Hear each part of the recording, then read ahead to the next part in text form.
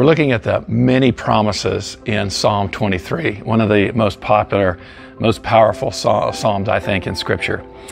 So what we're going to do is I'm going to read through the whole psalm, then I'm going to come back and we're going to focus on verse 4.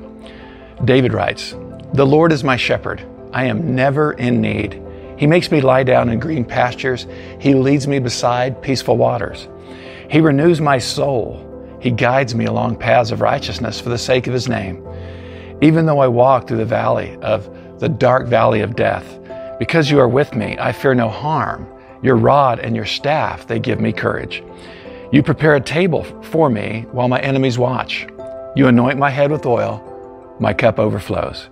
Certainly goodness and mercy will stay close to me all the days of my life, and I will remain in the Lord's house for days without end." So let's look at verse 4. "Even though I walk through the dark valley of death, because You are with me, I fear no harm. Your rod and Your staff, they give me courage." You know, there's so much in just that one verse. I can't cover it all in one day. So I'm not even going to try. So this is verse 4, part 1.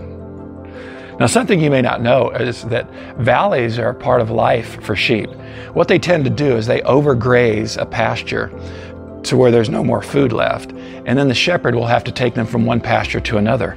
And a lot of times what that would involve is going through these deep, dark valleys that have deep crevices and shadows and lots of hiding places for predators.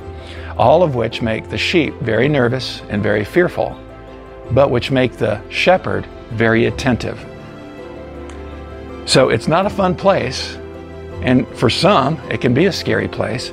But David says that when he walks through that valley, the shadow of death, he doesn't fear any evil. He says, "I will not be afraid." Well, how is that possible? First of all, he understands that he is in the presence of the shepherd. And he understands that he's walking through the valley. The shepherd is taking him through the valley. He's not planning on making his home there. The valley is just the destination. It's part of the journey. So listen, when you find yourself walking through dark valleys, through times like we're in now, you know what you need to do? You need to remember just to keep walking. Keep walking. Keep your eyes focused upon your shepherd and keep your eyes focused on the destination on the other side. Realize that the valley is temporary. You know, all the valley is, and all the valley is that we're experiencing now, it's the ugly passageway from one pasture to another. It's just the passageway from one place of blessing to the next place of blessing. Take one day at a time and remember that it's not permanent. At the beginning of each day, remind yourself, I'm one day closer. We are one day closer to walking out of this valley. Let's pray. I thank You, Lord God, that You are our shepherd and that You walk with us in times like this. You walk with us through the valleys, and they're never permanent.